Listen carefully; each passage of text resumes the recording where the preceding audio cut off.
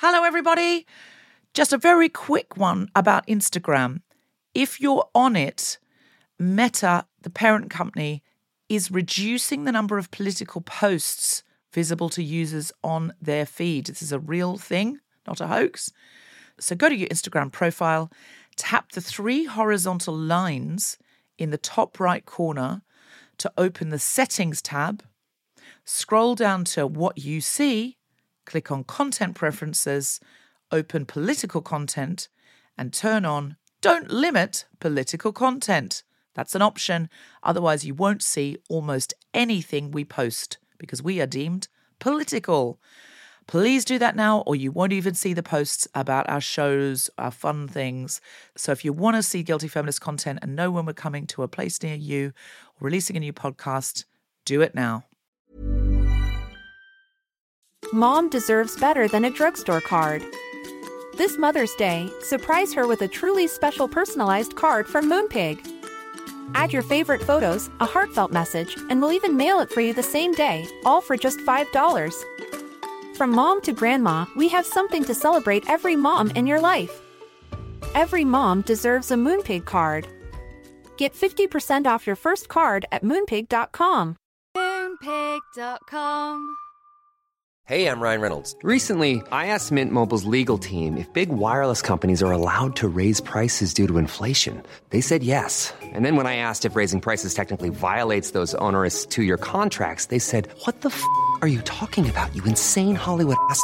So to recap, we're cutting the price of Mint Unlimited from $30 a month to just $15 a month. Give it a try at mintmobile.com/switch. $45 up front for 3 months plus taxes and fees. Promo rate for new customers for limited time. Unlimited more than 40 gigabytes per month. Slows full terms at mintmobile.com.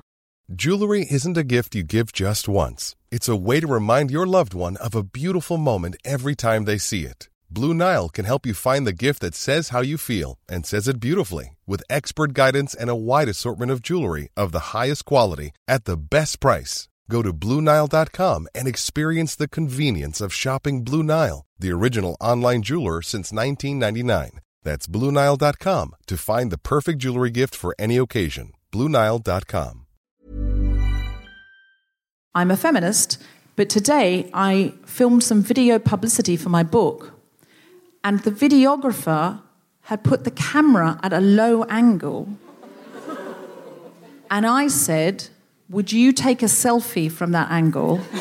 And she said no, and I said, "Well, don't video me that way then." And she did. It was like the stick had an erection, and it came up, and I got my angle.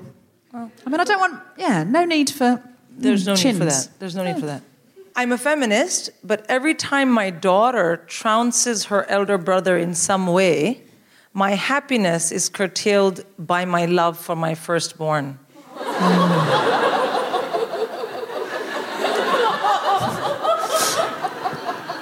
I'm a feminist, but I took my niece to Disneyland this weekend, and I was disappointed we didn't see one single Disney princess. No, we didn't. We saw Mickey, we saw Minnie, we saw Frontier Mickey, Frontier Minnie. We didn't see any princesses. Where were they? I think you have to queue up to see them, and fuck that. Yeah, I hear that.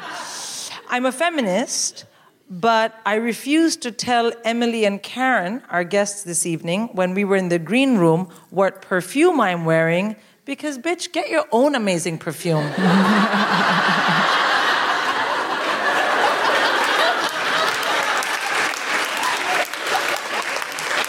Yeah, I agree. And get a good perfume, because that's how people know you're still in the room after you've left. Exactly. I'm a feminist, but my friend told me that her son was into traditionally girly things and her daughter was into traditionally boysy things, and she found that disappointing. And I said, I feel you.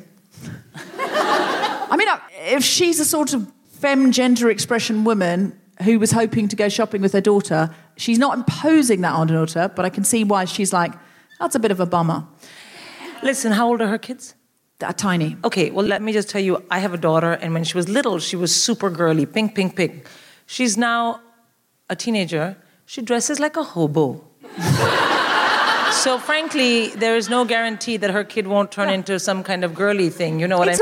It's about sort of shared interests. It's not about trying to impose gender on your little... She's not imposing gender. She's like, that's super cool what she's doing. But sometimes I'm like, I wish she wanted to do shopping things because, I've only got one daughter and she's not having any more. I feel we've gone down a road. I'm going to just stop talking. Okay. You got one more? Yeah. I'm a feminist, but when I see my son be mindful of my opinions and those of his sisters, my joy is always short-circuited by the thought that he'll do the same for some girl who will be mean to him and maybe even dump him and break his heart, and I immediately want to teach him to be a selective asshole. Sorry, I can't help it.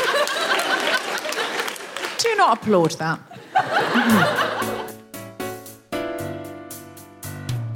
Live from King's Place in London, the Spontaneity Shop presents The Guilty Feminist with me, Deborah Francis White, guest co-host Cindy V, and very special guests Emily Lloyd Saini, Sherin, Khankan, and Karen Cogan, talking about being part of two worlds.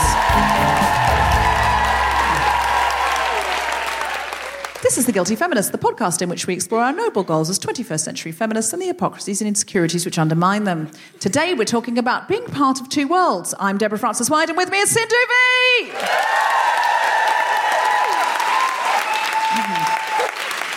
Sindhu, do you feel you're part of two worlds which sometimes disrupts your kind of worldview or something? You're sort of walking around, trying to be a feminist and the best person you can be, the best human you can be.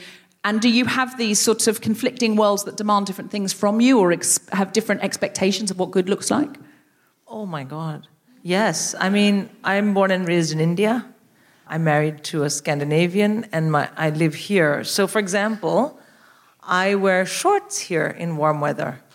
And when I go to India, the first time I took my shorts to India and I put them on, my mother looked at me and said, "Have you gone crazy?" and I said, "What do you mean?" She said, "What are you wearing when underwears?" And I said, "No, it's shorts." She said, "You can't go out in this. It's shameless." So I said, okay. So I stopped wearing shorts because I'm not taking on the whole Indian patriarchy. And, plus it's warm and I had no energy. So I just left it alone. But then my mother and father, when they would come here and I would wear shorts, Mummy would say, going out in underwear? And I was like, well, I can do it here. And then I married a Scandinavian. We went to the beach and there were naked people on the beach. And I was like, you see what I could do? She said, no, wear the shorts, wear the shorts.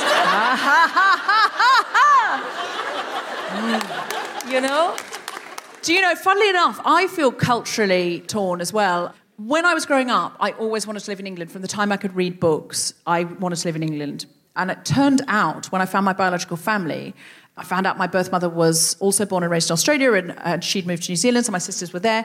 But then when I started to do some probing, I met my grandfather, who was amazing, Grandfather Charles, and he told me that his parents had come from London. And they'd come from London because they had 4 children, I think, and one of them had asthma. And in those days, there was no Ventolin. The cure was to go to a hot country. So they all had to get on a boat and go to Australia because one of them needed Ventolin, and there wasn't any. There was just hot weather. We owe science so much. I mean, it's amazing, isn't it, really? Just now, you're just a little puffer and you don't have to migrate or anything. And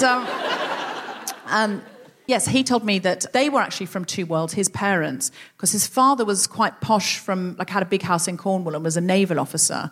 And his mother was in vaudeville. She was like a showgirl, and I'd been desperately searching for anyone who was a comedian. Turned out she was proper music hall. She had a double act with her sister, and when they went separate ways, great-grandmother Hetty became a ballet dancer and was very respectable and went and danced in Russia. Great-aunt Lucy became a comedian. And, she's on the census. Every 4 years you can see her. She's always in digs with other comedians and other show people, other kind of music hall acts. And whatever year it is on the census, she says she's 23. She wasn't even 23 the first time she said it. I mean, that's what's brilliant. She's with other people. It's just like, 23, thanks. And then they moved to Australia because one child had asthma, and they went to North Queensland, where they went, there's still nothing now. My grandfather said, I have no idea why they went there, and I wish I'd asked, but he said children didn't ask questions in those days. And, I wish it was the same now. I've got 3 kids. He said... He was a naval officer, she was a showgirl. They opened a dairy farm, it failed spectacularly, and they lost all their money. Because, it sounds like a movie. It sounds like a 1940s film, doesn't it? And so I always wanted to live here. And I always had this kind of pull. But when I got here, I seemed Australian to people. So they would explain things to me that I felt I knew because I felt I was from London inside. I didn't know this story because I didn't know my biological family, but I knew I was meant to live here. I had a very strong pull. Well, we call it karma. Oh, really? Yeah. Well, I'll tell you what. Okay. Their eldest daughter, Eulalia, throughout the whole time I was doing this show about my biological family, I was obsessed that I had a sister living in Shoreditch, and I hadn't found anyone yet. I'd started out on this sort of track, and I was doing the show. I've got video of myself doing the show, saying I'm pretty sure I've got a sister living in Shoreditch. Turned out Eulalia, who was 10 when they went to Australia, had lived in Shoreditch, and when she went to Australia, she missed London so much, and she was out in the bush. And one day she decided there was a train track going past her house. There was a train probably once a week. And she decided that train track must be going somewhere like London. And maybe she could walk back to London. So she got her doll and she walked for an hour in the bush past a train track. And eventually she realised she was going to die, which you actually could. In the bush, people do die in the bush. So she turned around and came back. And she said when she came back, no one had missed her. And she tried to walk back to London, and all my life. And she moved to the same place that I grew up in. So she was my neighbour, and she had tried to move back to London. She tried to walk back as a 10-year-old. She'd missed Shoreditch so much. And I had this obsession. We were living together on the Gold Coast, didn't know each other. I had this obsession that I would get to London, and I feel like I walked back here for Eulalia. Isn't that great? I know, isn't that lovely? I mean, that's a very happy ending to what sort of became a bit scary, like a ghost story. Yeah, sure. And I'll be very honest with you. My kids and my husband are traveling, and I have to go home alone. And I have to stay alone at night. I don't know how many of you are scared of that. I'm petrified of that. I have all the lights on. I talk to the dog a lot. And then this story, I was like, I know what you were talking, but all I could think was, I have to sleep alone tonight. And now this Eulalia on the train, the bush, and the train. No, she didn't die. She died as an old lady before I met her, sadly. But she died as an old lady. But I feel I walked back for Eulalia, and she never. You did. Yeah, I feel I did. I don't think she ever knew about me, but she did in her heart. But she did. Yeah.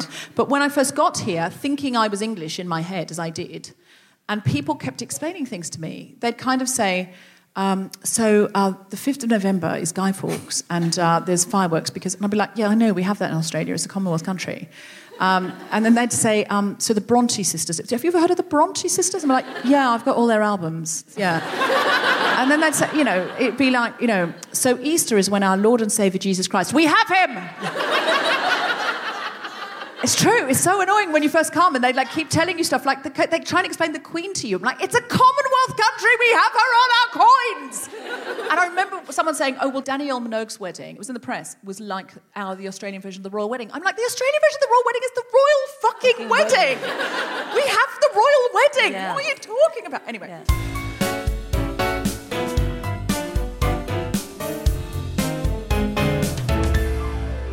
Please welcome to the stage the wonderful Sindhu V.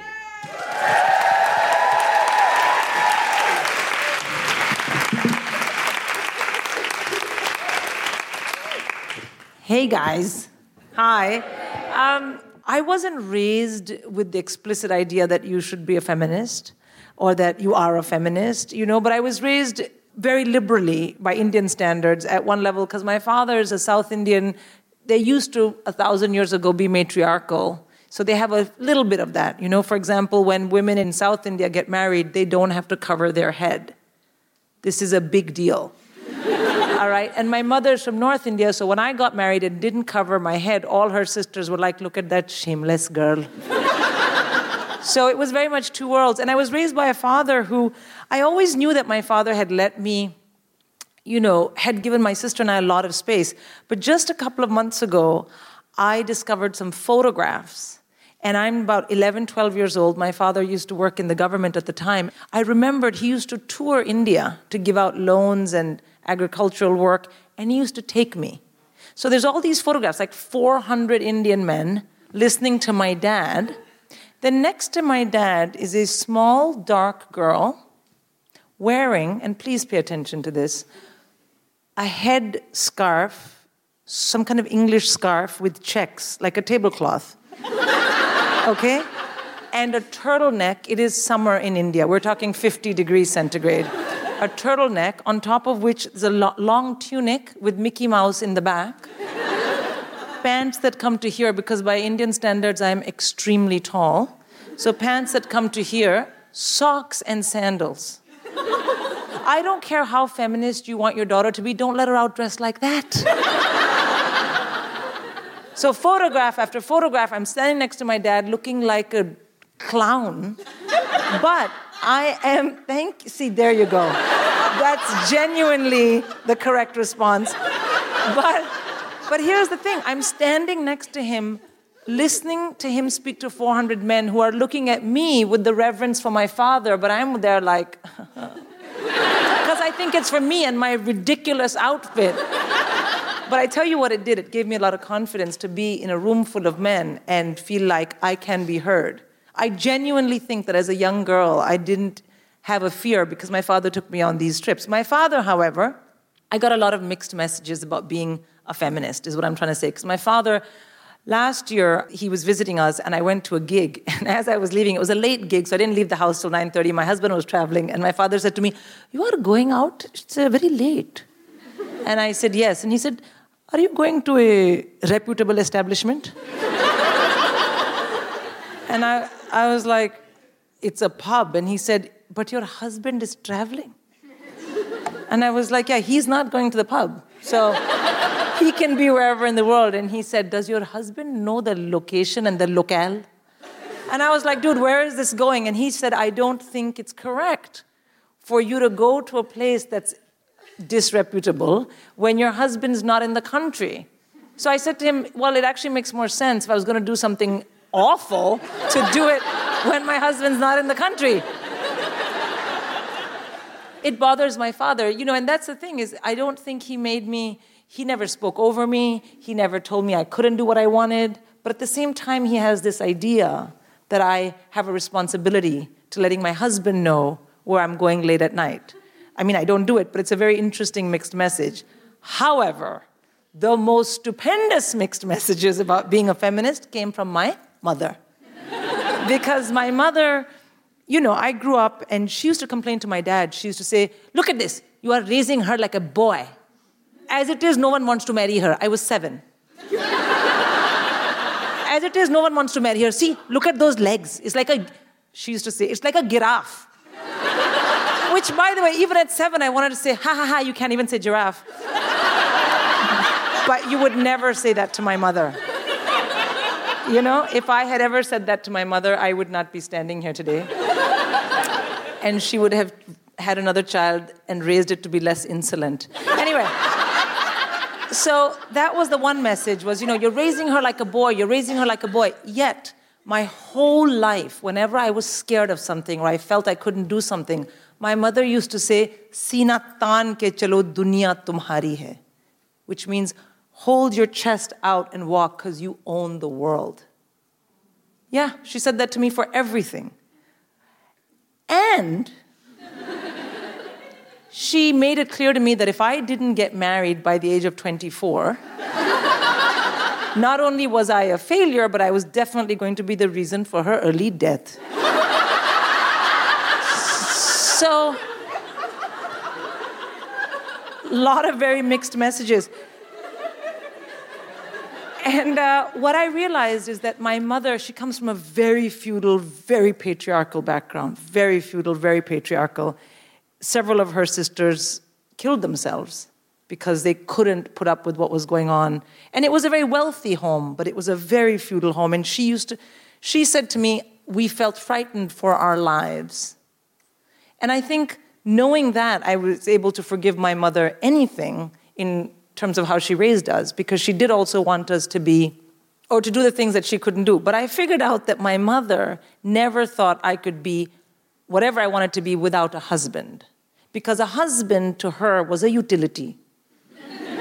Right? She genuinely thinks that men are inferior, but what to do, you need them. That is her attitude to men. And I once said to my mother, I said, "Well, I don't need to get married." She said, "Why?" "What about children?" Because obviously for my mother, your uterus is activated through marriage. So I said, "Well, I don't have to do that." And she said, "Kya, bachcha kaan se tapkaogi? Will you have a child through your eardrum?"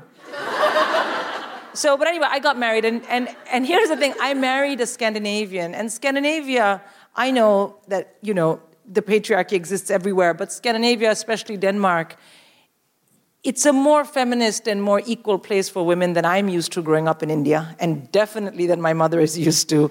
So she was like, this is the best marriage. Because, first of all, it's marriage, which you have been putting off for a long time. So that's good. But also, she loved the Danes. She couldn't believe all the things the women did, whatever they wanted. I'll tell you one thing. One of my kids, the kid's christening in the Danish church was in Denmark. And the priest was a woman. So my mother kept sitting there, and the priest was in the front, and she kept saying, Padri kab aayega? When will the priest come? And I'm like, that's the priest. She said, but that is a lady.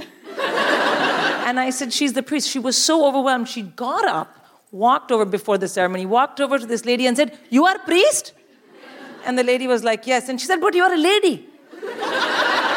And this woman was kind of like, what is going on, And so she said, yes. And then my mother said, oh, I am so delighted that my daughter has married Danish. And then she hugged her. And then she said in her ear, because it's my mother, imagine how Pope is feeling. What?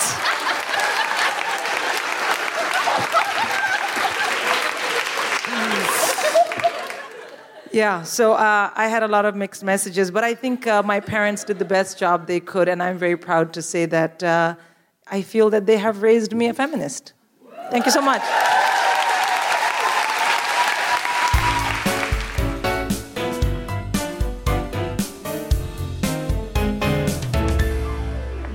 Hello, Guilty Feminists. It's me, Deborah Frances-White, just briefly interrupting your podcast listening to let you know if you're at the Edinburgh Festival this week, please go and see Karen Cogan, one of our guests today, in Drip Feed, and Emily Lloyd Saini in her Egg sketch duo. Also, two wonderful comedians who've recorded a Guilty Feminist with us that hasn't yet been released yet are Laura Davis in Ghost Machine and Alice Fraser in Ethos. I highly recommend both of their Edinburgh Fringe shows too. And if you go to guiltyfeminist.com, you can get other recommendations from our guest co-hosts and guests. All the tickets for the Guilty Feminist at the Edinburgh Festival Fringe are sold out. But fear not, we have got the two biggest shows we've ever had for the Guilty Feminist as we unite with Amnesty International UK to bring back to life a brand synonymous with extraordinary British comedy. Now, many of you will remember The Secret Policeman's Ball, which dates back to the 1970s with Monty Python and has come back since then about twice a decade. We are bringing The Secret Policeman back to life in the form of The Secret Policeman's podcast to raise both awareness and much needed funds for Amnesty International UK. You can see on the 24th and the 25th of August at the Edinburgh Festival. If there's any way you can get there, if you're not going to be there, please, please, please come. They're going to be two extraordinary nights. On the bill, we have Rachel Paris and Grace Petrie bringing to life a Victoria Wood song. We have Himesh Patel, who many of you will know from EastEnders, and the upcoming Danny Boyle, Richard Curtis film, where he is playing the lead, bringing back Some Goodness Gracious Me. We have Juliet Stevenson bringing back to life some Monty Python in an extraordinary way. We have Rosie Jones. We have Sindhu V, Kemar Bob, Felicity Ward, Jessica Foster Q, Sarah Pascoe, Aisling B, Nish Kumar, Bishake Ali, Phil Jupitus, Alison Spittle, Tiff Stevenson, Sheppy Korsandi, Camilla Cleese, Paul Sinha, Hot Brown Honey. If you haven't seen Hot Brown Honey, you're going to die. Rose Matafeo, Steve Alley, who you know from Grown Up Land, who's going to do an amazing storytelling piece about him coming to music. Jen Brister, Doris and Aloysius from the Say It Loud Club, Athena Kublenu, Ruby Wax, and David O'Doherty. Just don't miss this show. It's just going to be absolutely incredible. If there's any way you can get there, it is going to bring back old British comedy classics. It's going to have bang up to date, incredible stand-up comedy. I'm going to be hosting the show, It's going to be a celebration of amnesty and human rights. You're going to hear stuff about that. And it's going to be the biggest Guilty Feminist celebration we've ever had. So please get your tickets now. Go to Ed Fringe or Google Secret Policeman's Podcast Live, Edinburgh Playhouse, and you will be able to get tickets for one or both those nights. The bill's going to be mixed up. Some stuff's going to be played out on both nights. Some stuff's going to be just on one night. So just please come along to one or both of those shows. You're going to have the night of your life. This week, I went to see a play at Shakespeare's Globe in London called Amelia.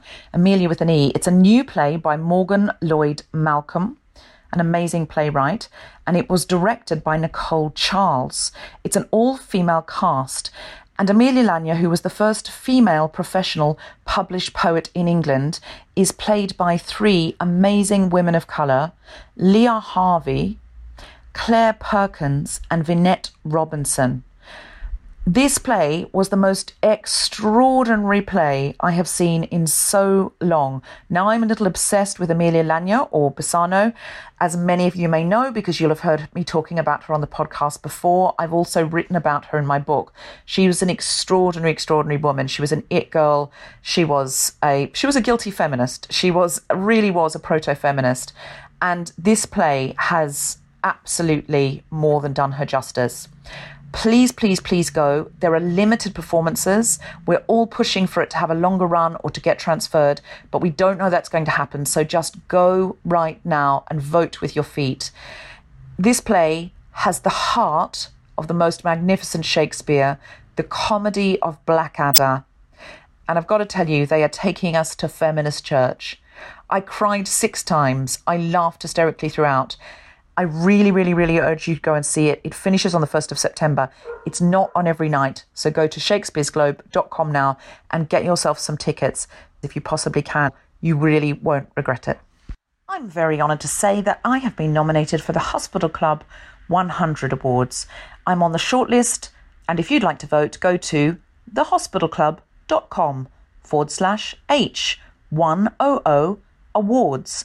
And if you click on Publishing and Writing, that's the category I'm in, and you're very welcome to vote now. Thank you very much, and thank you very much to the Hospital Club 100. Are you somebody who's ever thought about doing stand-up comedy? Well, this week I am doing a gig for Bumble, and Bumble, you may know, has had amazing prizes for women's writing before, and now they're taking that to another level and platforming women in stand-up. On the 23rd of August, that's this week at the Edinburgh Festival, I'm going to be doing an event for Bumble, and if you submit a tape of yourself doing stand-up, you might win an opportunity to come and be on stage with me and some other amazing comedians that you've heard on The Guilty Feminist before. If you're interested at all, go to @Bumble on Twitter or Bumble_UK on Instagram and find out more details. Hopefully, I'll see you on stage. I have written a book called The Guilty Feminist, which is all my ideas about feminism and guilty feminism. And I've been able to unpack a lot more of what I think in written form, as well as recreate a few old favourites that people have asked for. If you'd like to pre-order the book, if you would like to come to an event, I think there are only a few tickets left in a couple of locations now, or if you would like to enter the prize draw for Guilty Feminist podcast tickets, t-shirts and badges and other paraphernalia, go to guiltyfeminist.com, scroll down till you see book, and you can click for any or all of those things. If you pre-order the book now, you go into a prize draw for tickets and other fun stuff. So get doing that. In the meantime, hope to see you at Secret Policeman Live in Edinburgh on the 24th and 25th. I will now let you get back onto the podcast, and always remember, go to helprefugees.org to see what help they need this week. There are men, women and children in Calais and Greece who are relying on us to reach out, be compassionate, be kind, and realise that they are cold, they're hungry, and they really, really, really need your help, as one day we may need somebody else's help. So please check in to helprefugees.org to see what they need. And now, back to the podcast. Hey, I'm Ryan Reynolds. At Mint Mobile, we like to do the opposite of what Big Wireless does. They charge you a lot, we charge you a little. So naturally, when they announced they'd be raising their prices due to inflation, we decided to deflate our prices due to not hating you. That's right. We're cutting the price of Mint Unlimited from $30 a month to just $15 a month. Give it a try at mintmobile.com/switch. $45 up front for 3 months plus taxes and fees. Promo rate for new customers for limited time. Unlimited more than 40 gigabytes per month. Slows full terms at mintmobile.com. When you're ready to pop the question, the last thing you want to do is second-guess the ring. At BlueNile.com, you can design a one-of-a-kind ring with the ease and convenience of shopping online. Choose your diamond and setting. When you find the one, you'll get it delivered right to your door. Go to BlueNile.com and use promo code LISTEN to get $50 off your purchase of $500 or more. That's code LISTEN at BlueNile.com for $50 off your purchase. BlueNile.com, code LISTEN. Mom deserves better than a drugstore card. This Mother's Day, surprise her with a truly special personalized card from Moonpig. Add your favorite photos, a heartfelt message, and we'll even mail it for you the same day, all for just $5. From mom to grandma, we have something to celebrate every mom in your life. Every mom deserves a Moonpig card. Get 50% off your first card at moonpig.com. Moonpig.com.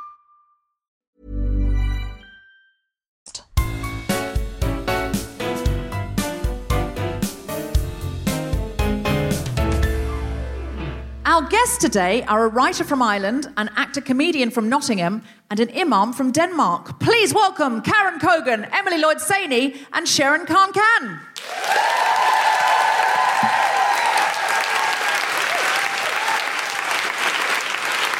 Hello, hello, hello, hello. Come and sit. Come and sit. Hello, I'm Karen Cogan. I'm a writer-performer. Hello, I'm Emily Lloyd Saini. I'm an actor, comedian, writer, and improviser. Bitches. Nice to meet you. Assalamu alaikum. Good evening. My name is Sherin. I'm the mother of 4 small children. I'm a sociologist of religion and philosophy, psychotherapist, and I'm also an imam. Amazing. Well done, everybody.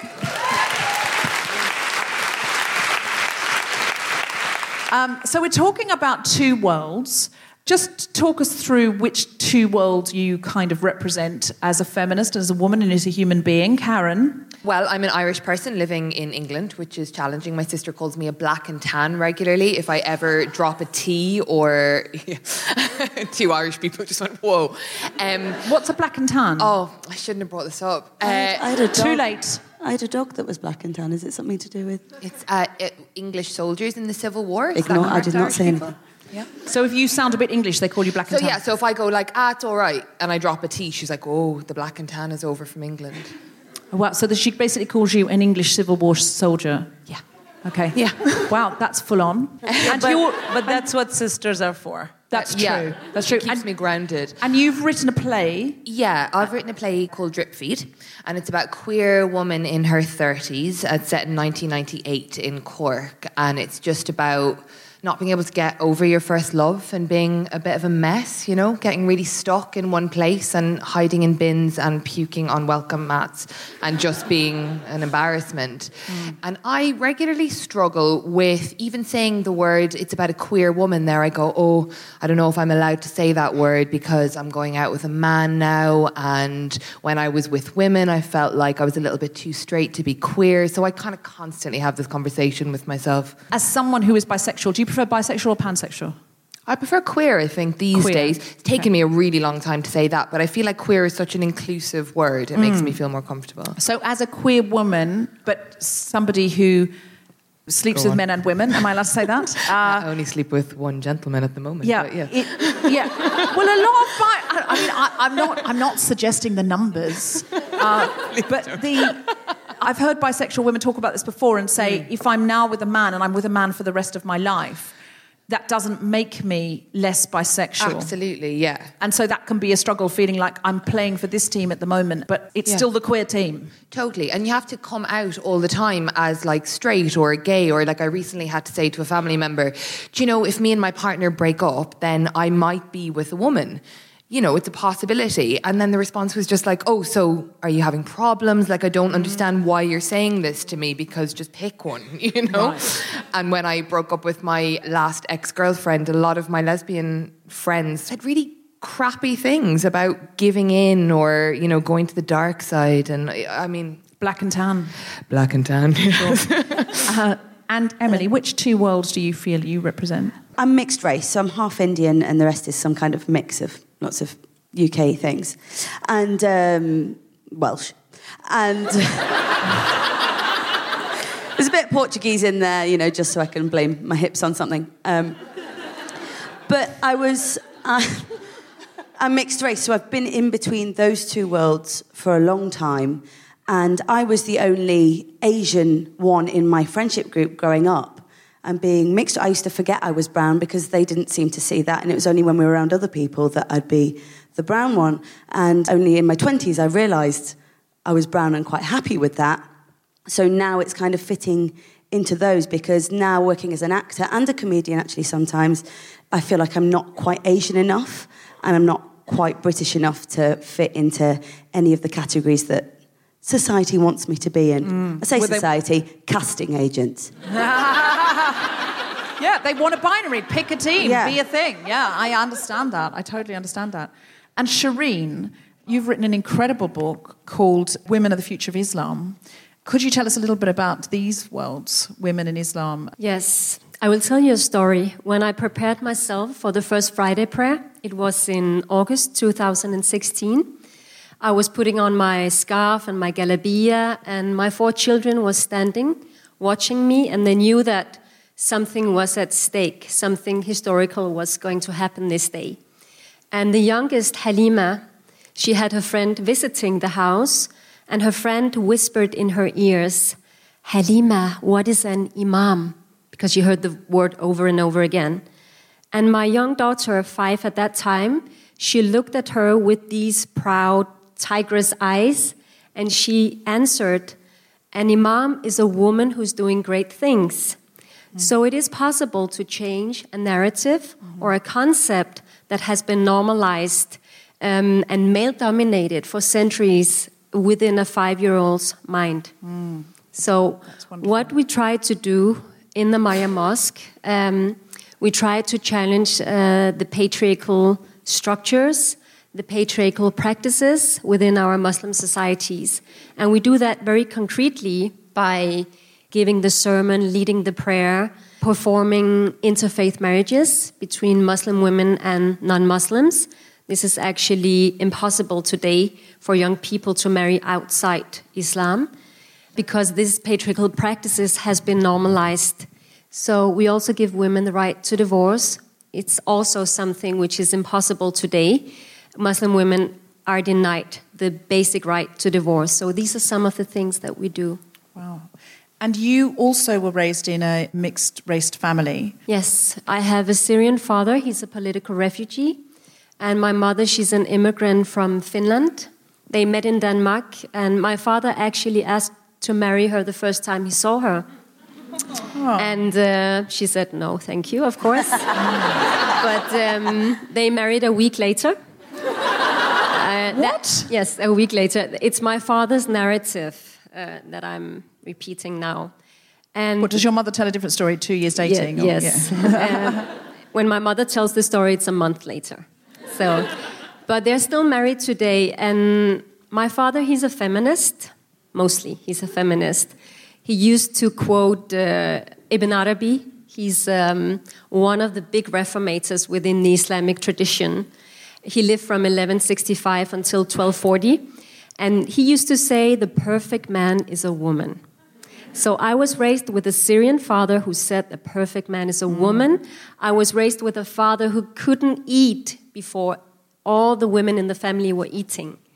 And he's like, he has this kind of sensitivity. He wants to serve the women in the family. See, I would have married him after a week as well, by the sound of it. Is he very handsome? Because every Syrian man I meet is so handsome. He's very handsome. But when I became the first female imam in Denmark, I didn't tell my father. I didn't tell my husband at that time or my father because I knew they would be upset. So he got a message over the mobile phone from some family in Syria. Mm-hmm. And they wrote that Sherin has become a female imam. We saw it in the Arab news. And he called me and he said, you have to denounce the title, imama. You can call yourself anything else. Call yourself a scholar, a murshidat, a prayer leader, anything, but do not take on the title imama. Because if you want to call yourself the imam, you have to be able to recite the Quran by heart, and you have to wear the scarf. And I knew that that was not the opinion of him, but it's the opinion of society. He didn't talk to me for a month, but now he's very proud. Oh, yeah, it takes a while. I mean, for my mother to meet the Danish priest who was a lady, that was exciting. I worry, Sherin, that if she meets you, she will die of a heart attack.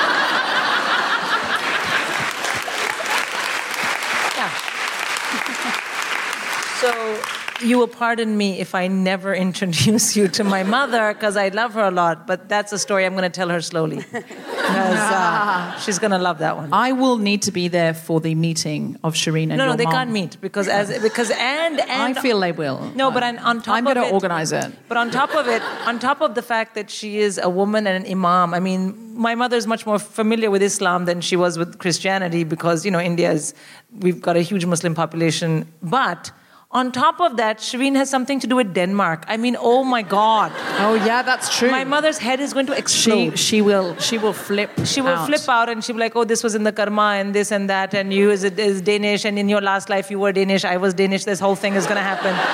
So, but amazing. Emily, you've said when you go to the Punjab where you have family that gender roles are different there. Is there anything in Sherin's story that you kind of feel you echo with those experiences? Not exactly, but kind of on a parallel. But like I say, I've always been kind of the other one in that one, so I'm the white one in the family. And when my brothers have been and when my cousins have been, they come back and they have this amazing experience connecting to the family.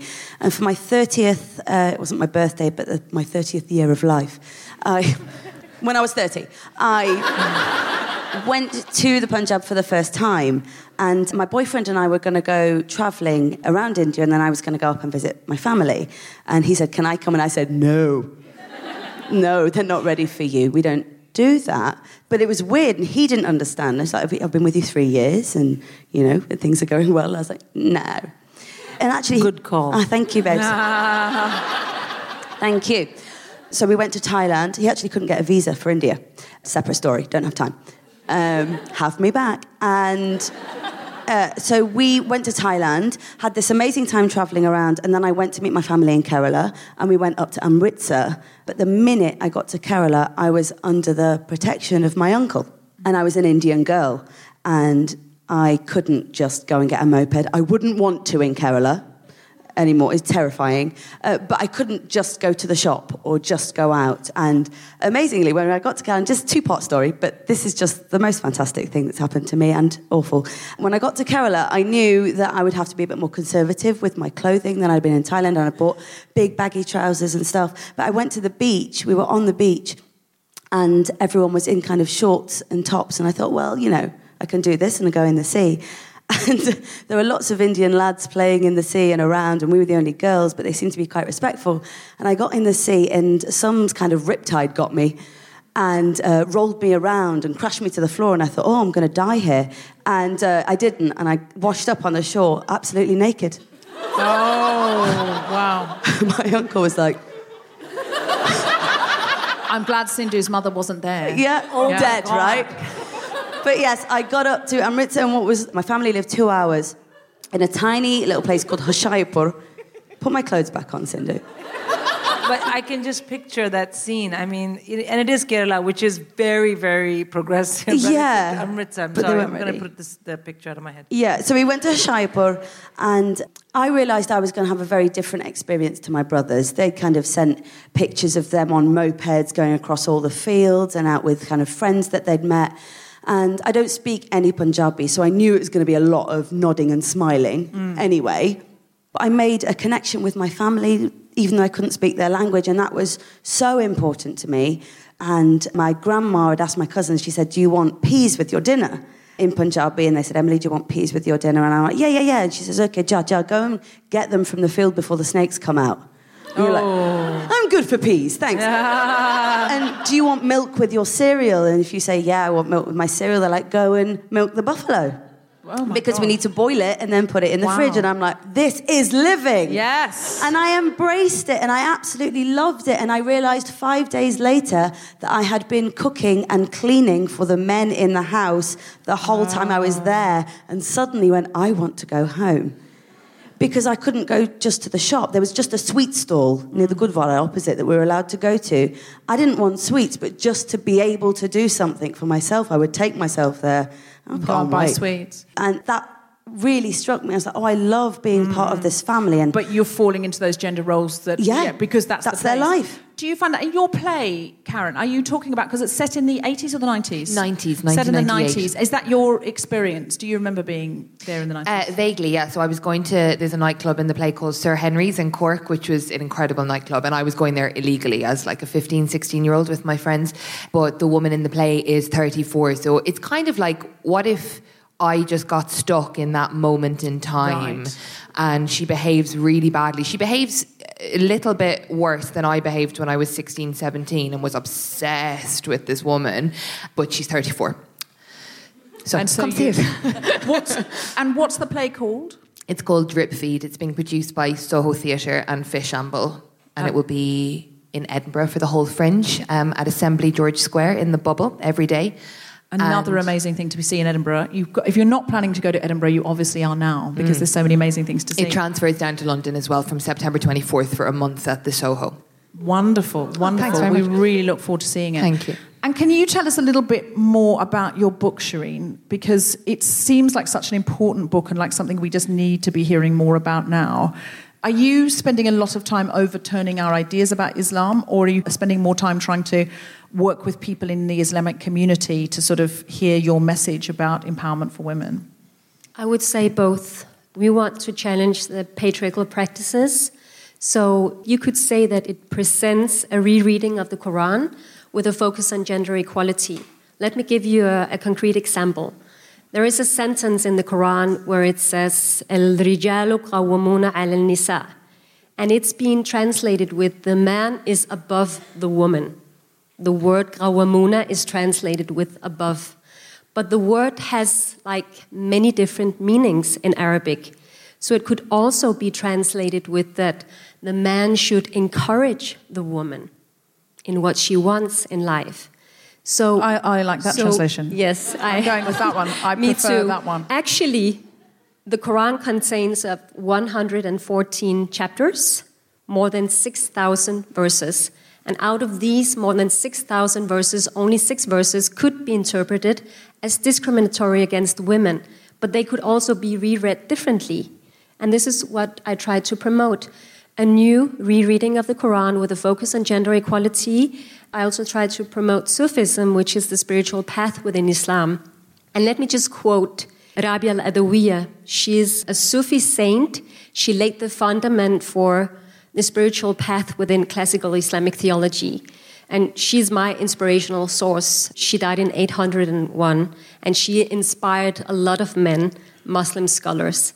She said, "I carry a lamp with fire in one hand, and in the other hand I carry a bottle with water. With these two things I shall set fire to heaven and turn off hellfire, so that the travelers towards God can see the true light." She takes the ultimate pair of opposition, heaven and hell, and deconstructs it.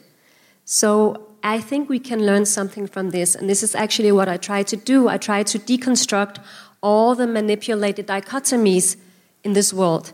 The dichotomy between East and West, Islam and Christianity, Islam and Judaism, Islam and secularism. And I try to find a way to reconcile these manipulated dichotomies. I also try to challenge the growing Islamophobia in the world, because we have a growing anti-Islamic rhetoric and propaganda. Sometimes we think it's impossible to change a structure. I thought at some point that how can I change this structure? We only have female imams in China since the 1820s, in US and Canada and in Germany, in South Africa. But in Scandinavia, it's a story which is left untold. But it is possible to change the structure. And when you change the structure, you change the power balance. And sometimes you just have to do it. So the book is really about giving hope, as you spoke about, giving hope and inspiring a new generation of Muslims and non-Muslims in order to take action. And what do you want non-Muslims who read the book to take away from it, ultimately? It's a story about the making of the Mariam Mosque. And is a mosque for women? Is it specifically for women? No, it's an all-inclusive mosque. Only on Friday. We have a Friday prayer exclusively for women. But the mosque is all-inclusive. And I want to give an insight in Islamic Muslim reform in today's world. I want to challenge the growing Islamophobia.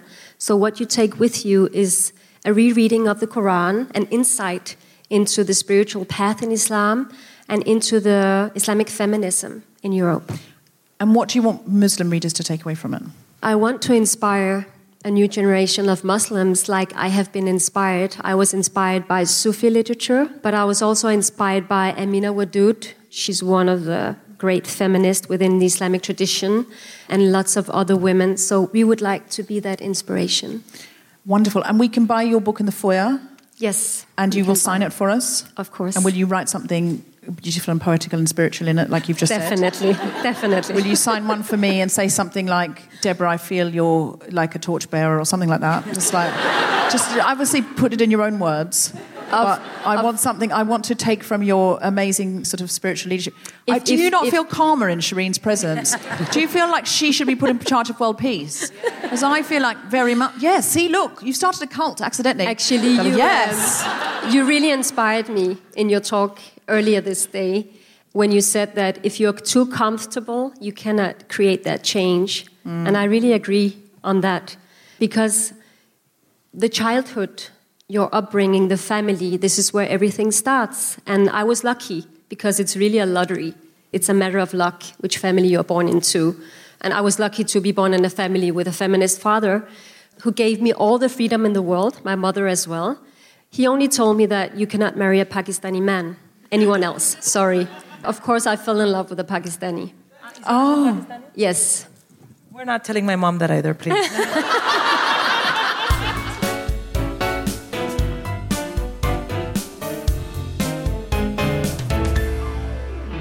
So, if you're not here tonight, where can you get the book? You can buy the book on Amazon, for sure. Or somewhere else where they pay the tax. Yeah, and you can buy it any bookshop. And it's called? Women Are the Future of Islam. By Sherin. Sindhu V, what would you like to plug? Have you got anything we should be coming to see? Oh, yes. I know the cool thing now is to plug other people's shows, but I'm not that cool, so... no, I'm plugging my own show. So I'm doing my first hour in Edinburgh, so this year I'd like to plug that. Thank you so much. It's called Sandhog, and it's at 4:30 at the Pleasance every single day, 1st to the 26th. Please, some of you come. Yes. The contender...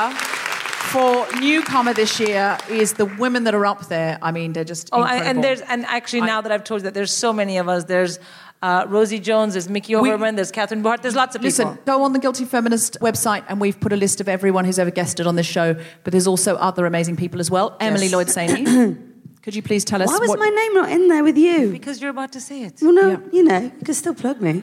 Jeez, Hashtag feminism, you're right there. Come on, tell us. Hi, I'm doing a sketch show with my comedy partner. We're a double act called Egg. It's our debut hour and it is called Richard Pictures, which is a dick pic. Hey! And spoiler alert. And that is on 1st to the 26th in Pleasance Courtyard. 1st to the 26th in the Pleasance Courtyard. We will come and see that, Emily Lloyd Saini. Thank you. And Karen Cogan. Tell us again, when's your play on? Yes, it's called Drip Feed. It's going to be on for the whole of the Edinburgh Festival Fringe, Assembly, George Square, The Bubble, 2:30 every day, and then the Soho Theatre from September 24th for a month. If you love the 90s, if you love Ireland, if you love queer everything, this play is for you. If you love any combination of those, you definitely go and see it.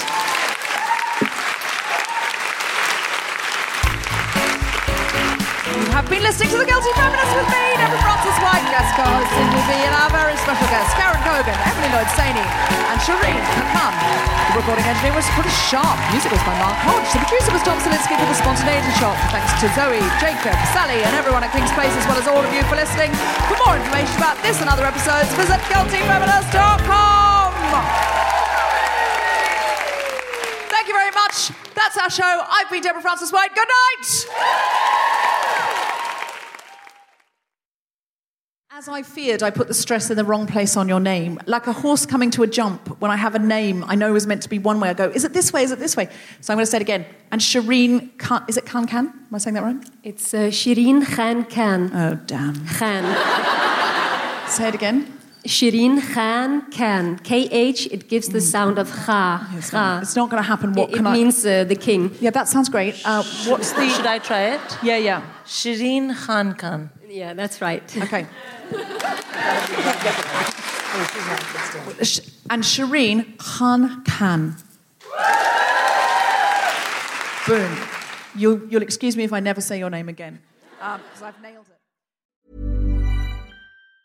Mom deserves the best, and there's no better place to shop for Mother's Day than Whole Foods Market. They're your destination for unbeatable savings, from premium gifts to show-stopping flowers and irresistible desserts. Start by saving 33% with Prime on all body care and candles. Then get a 15-stem bunch of tulips for just $9.99 each with Prime. Round out Mom's menu with festive rosé, irresistible berry chantilly cake, and more special treats. Come celebrate Mother's Day at Whole Foods Market.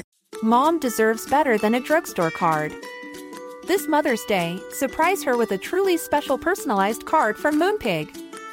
Add your favorite photos, a heartfelt message, and we'll even mail it for you the same day, all for just $5. From mom to grandma, we have something to celebrate every mom in your life. Every mom deserves a Moonpig card. Get 50% off your first card at moonpig.com. Moonpig.com